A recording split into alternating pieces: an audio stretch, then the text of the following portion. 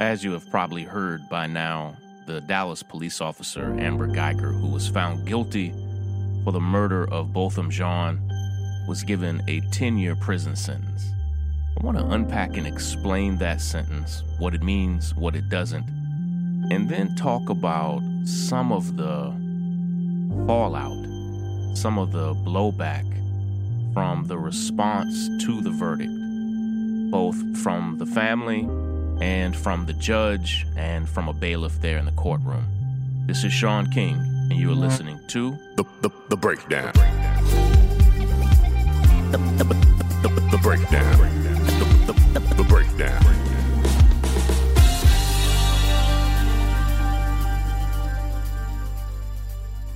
Earlier this week, I had serious doubts as to whether or not Dallas police officer Amber Guyger was even going to be convicted of a crime after the instructions that the Judge Kemp, gave the jury about the stand your ground laws in Texas, seemingly indicating to the jury that the castle doctrine, the laws stating that a person is allowed to defend themselves in their home because their home is their castle, that this castle doctrine was going to apply to Amber Guyger in Botham Jean's home.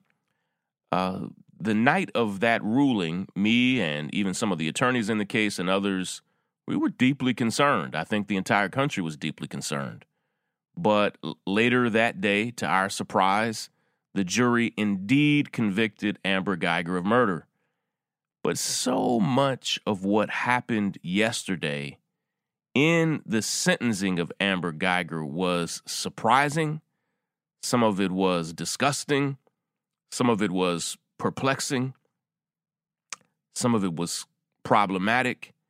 And all of it was deep and had many layers to it. And for all of you who aren't from Texas, in Texas, the jury decides on sentencing and convenes immediately after the conviction. So if someone is found guilty of a crime in the morning, probably after lunch, the judge will convene the jury, the prosecution, and the defense, and they will begin making their cases on what the sentencing should be. And it's a process that's somewhat unique to Texas, but it began right after the conviction and took about a whole day. It started on the day before yesterday and then continued. The prosecution, and when they do this, the prosecution and the defense are allowed to present their cases without many of the same rules that are present in the trial. And again, in this sentencing phase, the prosecution was actually amazing. And I have to say that because prosecutions are never amazing when it comes down to convicting a police officer. And they not only brought people out, the prosecution, from every facet of Botham Jean's life, but they also showed Amber Guyger's horrible record as a police officer, and they showed a litany of racist and problematic text messages and memes that she had sent and received from throughout her career. And the jury was then instructed, and this is again after they've already found her guilty, the jury was instructed that they could give Amber Guyger anywhere from 5 years at a minimum. She was convicted of murder. 5 years at a minimum to 99 years in prison. And ultimately, the family and their attorneys asked for her to receive a year for every year that Botham was alive, which was 26 years. But after a few hours of deliberation, the jury came back with a sentence that was almost as short as it could get. They gave Amber Guyger 10 years, but she'll have the possibility of parole in 5. Now, if you don't mind, I want to break down that 10-year sentence. Let me break it down. Break it down. In almost every developed country in the world, a 10-year sentence is seen as a very long sentence. My very first article, I have to go way back, I was hired by Jim Rich, who was the editor-in-chief of the New York Daily News. I was working at Daily Kos as a social justice writer there. And I was hired by the New York Daily News to become the senior justice writer for the New York Daily News. And my very first article was about how arbitrary, my very first article for the New York Daily News was about how arbitrary sentencing in America is, and how in my research I found that prison sentences are given, even if you think about what we said in this sentence, that she was given 10 years but could get out in 5. In America, prison sentences are given out in weird multiples of 5, of 7, and not for any reason that has to do with science, with human nature. We like to count by 5s and 10s, 5, 10, 15, 20. And so many prison sentences, like she was given 10 years, but could get out in 5, which is half of the sentence.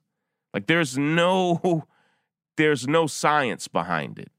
And the truth is, if you are able to, for a moment, to divorce yourself from what you know about American prison sentences, the truth is 10 years of your life, not even talking about prison, just 10 years is a long time. A lot can happen in 10 years. I have a daughter who's 10 years old, and when I think all the way back to her birth, it seems like forever ago. The notion of missing those 10 years, I couldn't fathom it. And in most developed countries around the world, a 10-year prison sentence is often the sentence given for a murder, for the most serious crimes. And here's the thing. All time in prison is hard time. And anybody who says otherwise, they've probably never even visited a jail or prison. Everybody working in and for America's legal system should at the very least have to spend time visiting prisons to understand just how difficult the time is. I worked for years as a teacher and as a guidance counselor in jails and prisons around Georgia. But even though a 10-year prison sentence is long everywhere outside of the United States, people get 10 years for anything in the United States. Even though a year is hard time, as a justice reform advocate, I am rarely one to fight for somebody to get longer and harsher sentences. And here's why. When we fight for people, so when a sentence is made, like let's say this sentence for Amber Guyger, where she was given 10 years, well, that sentence is not going to change, okay? But say we raise such a fuss about it, which is what happened after the sentencing of Brock Turner. You may remember the Stanford University student who sexually assaulted a woman, but was given basically a couple of months in a local jail for his felonious crime. Well, people came out and said, no, for that crime, we have to have a mandatory minimum of fill in the blank. Well, say we do that after the sentencing of Amber Guyger. No. If you shoot and kill someone in their home, you should get a mandatory minimum of 20 years. And so say Texas passes that law, and let me clue you in on something. Whenever non-conservatives start saying we need a mandatory minimum or this crime needs a longer sentence, conservatives and Democrats, Republicans and Democrats will work together and make that law pass right away. Anytime the prison industrial complex hears anybody of influence saying we need longer prison sentences for XYZ type of crime, they'll make that a law quick, fast, and in a hurry. But guess what? In the future, they will rarely apply that law to Amber Guygers because Amber Guygers are never charged in the first place. Brock Turners are rarely charged. Guess who they apply that mandatory minimum to? Almost en masse, almost completely from top to bottom. Not Amber Guyger, not Brock Turner, but to young black and brown people. And so we campaign for harsher sentencing that's then not used on the Amber Guygers and Brock Turners of the world. It's just used on black and brown people from coast to coast. And so I'm not normally an advocate of longer and harsher sentences, but I will say it is painful to see someone get 10 years in prison with the possibility of parole in 5 after they were convicted of murder. Mind you, she was not convicted of manslaughter, not reckless homicide, but murder. Now, when nearly everybody I know in my entire ecosystem, we all know someone personally who did longer than that in prison for drugs. Detroit Mayor Kwame Kilpatrick received 28 years in federal prison for financial crimes and is expected to have to serve all or nearly all of his 28 years.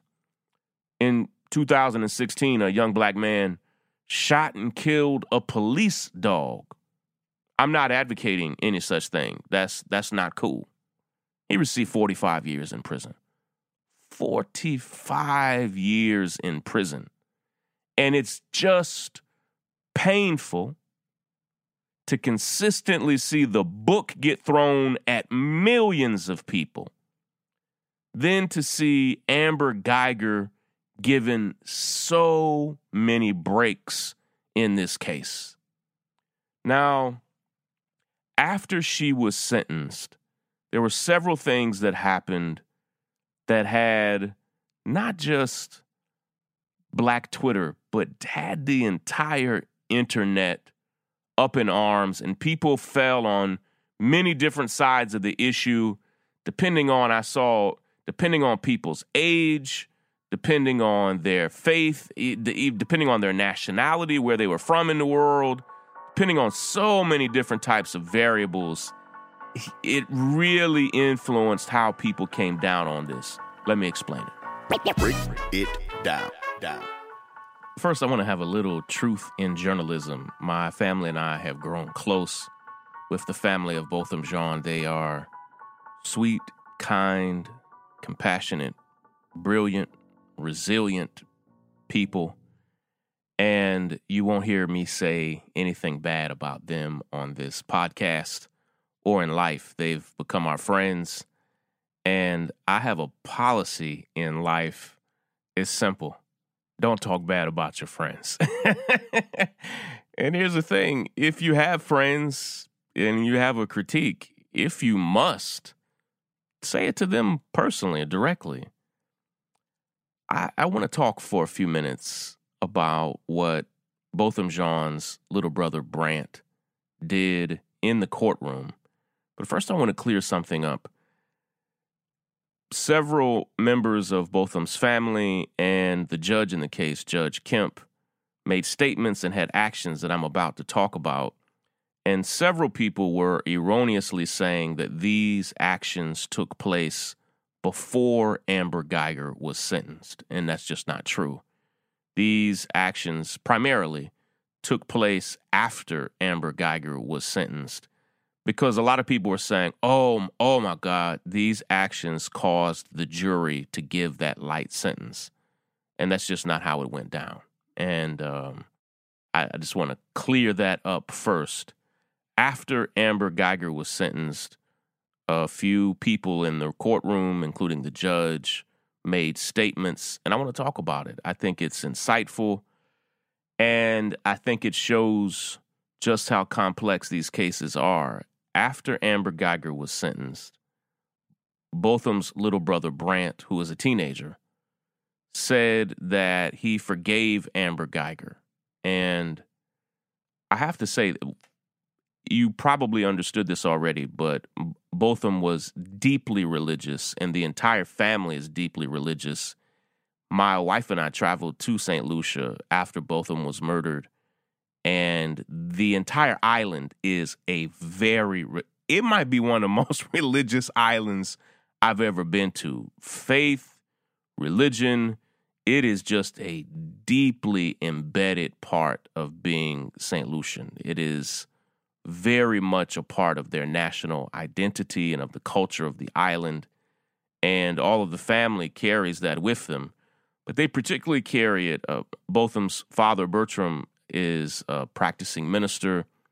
And in many ways, Botham was a minister as well. He was not only a worship leader, but ministry, Christian ministry, was a big part of his life. And I think his young brother, Brant, probably very much feels a responsibility to carry on the faith of his brother as he knew it, as he understood it. And I also have to go back and remember when I was a teenager and what my practice of faith was like when I was Brant's age versus what it is now at 40. I turned 40 2 weeks ago. And this world has a way of squeezing a lot of the idealism out of you and a lot of the idealistic parts of faith out of you. And so what Brant did, staring Amber Guyger in the face, saying that he forgave her in part because he thought it was what Botham would do, he then asked the judge if he could give her a hug. And it so shocked the judge and shocked many people in the courtroom. It was disarming. And he got permission from the judge, and there was this emotional moment, and there were whelps and tears in the courtroom as Amber Guyger,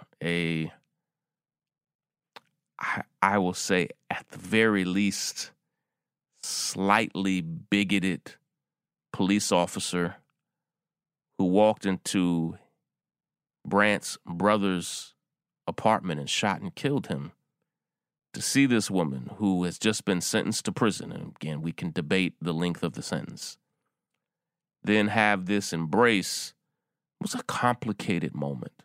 And some of what makes it complicated has nothing to do with Brant. Brant is one individual. Brant is one person. And for Brant, Botham's younger brother, you have to understand this is not a news story. This is not a trending topic. This is not a hashtag. This is not a case study. Whereas so many of you who are listening may have been paying particular attention to this case over the past few days, the family of Botham Jean has thought about it every single day for the past 13 months since their brother and son was killed. And so for Brant, the conviction and the sentencing wasn't the culmination of a few days of court TV.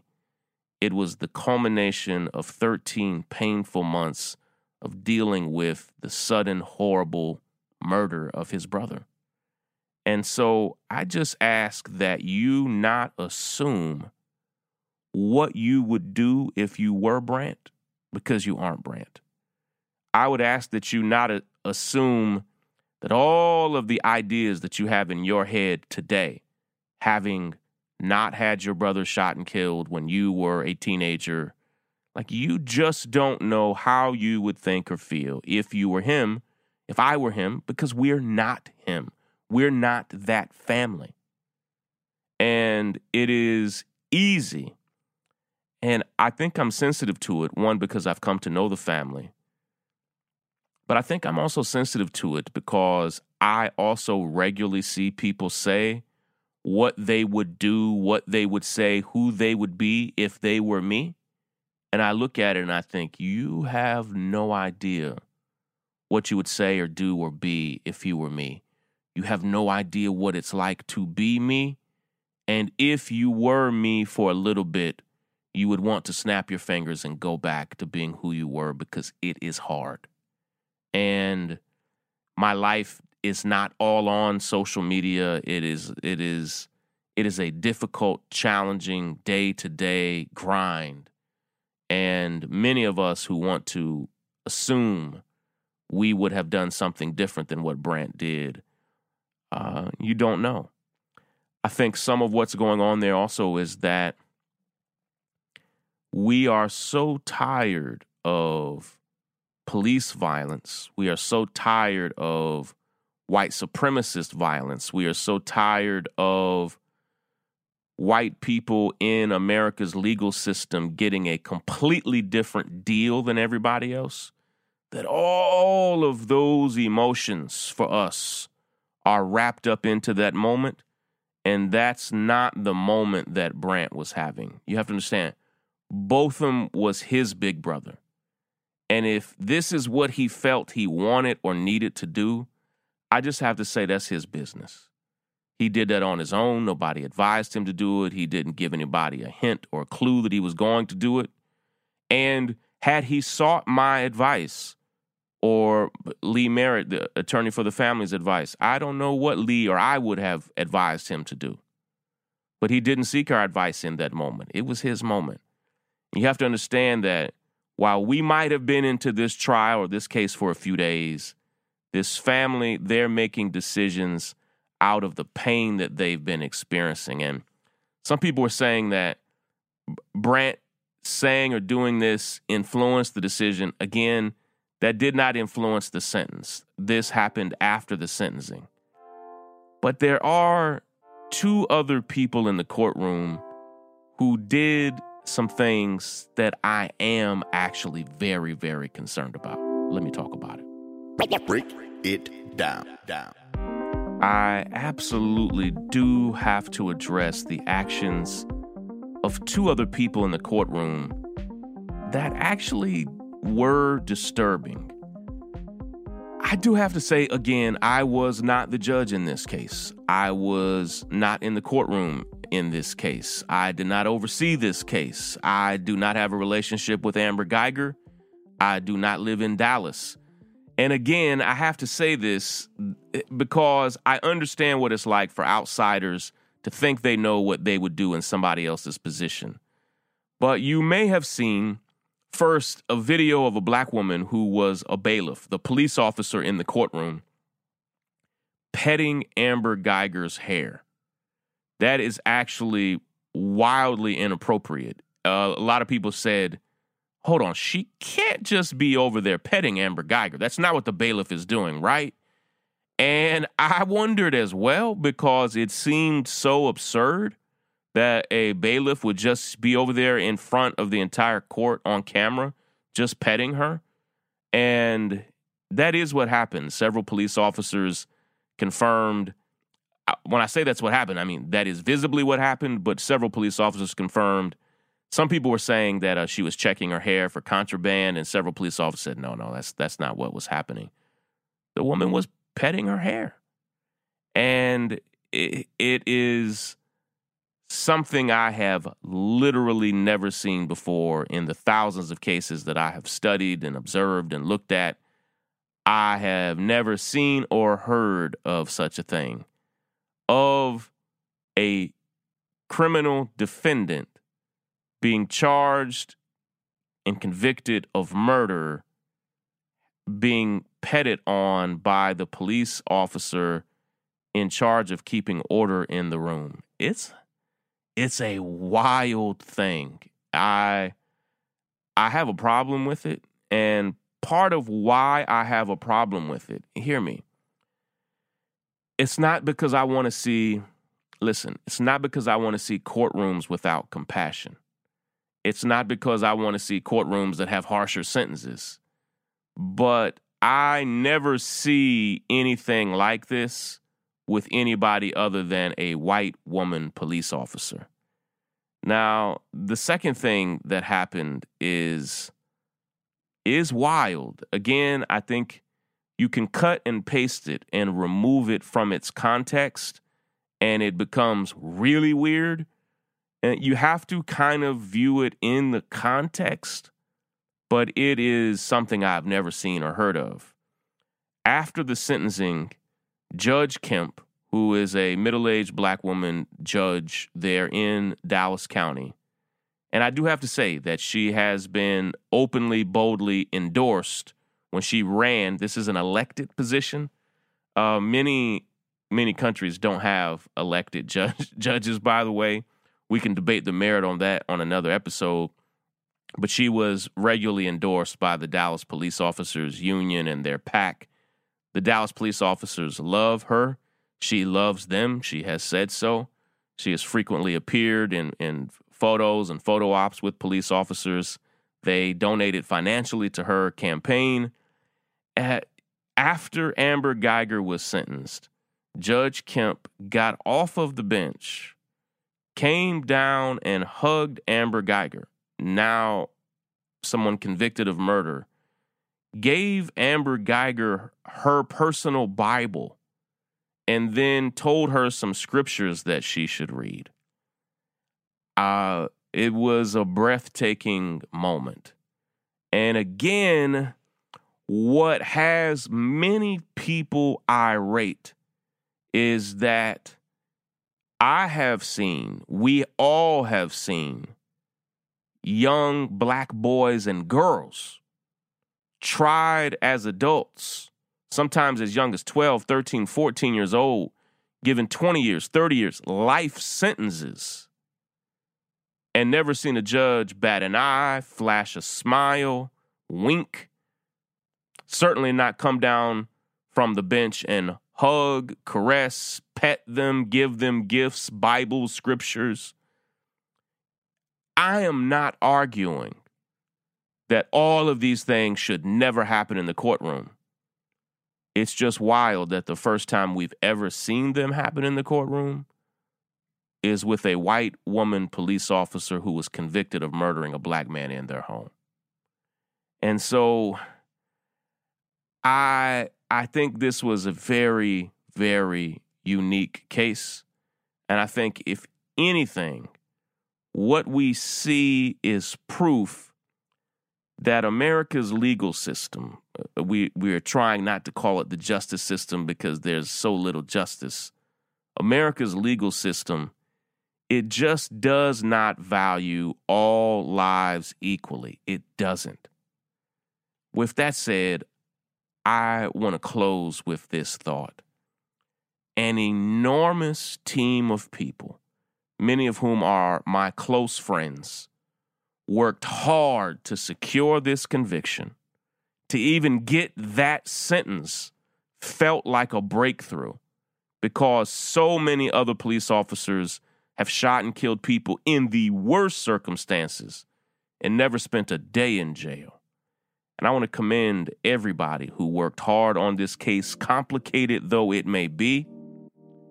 And I want to thank Botham's mother, Allison, for her remarks to the media, for making it clear that Dallas has a lot more work to do to confront corruption and bigotry in its department. Take care, everybody. Break it down. The break.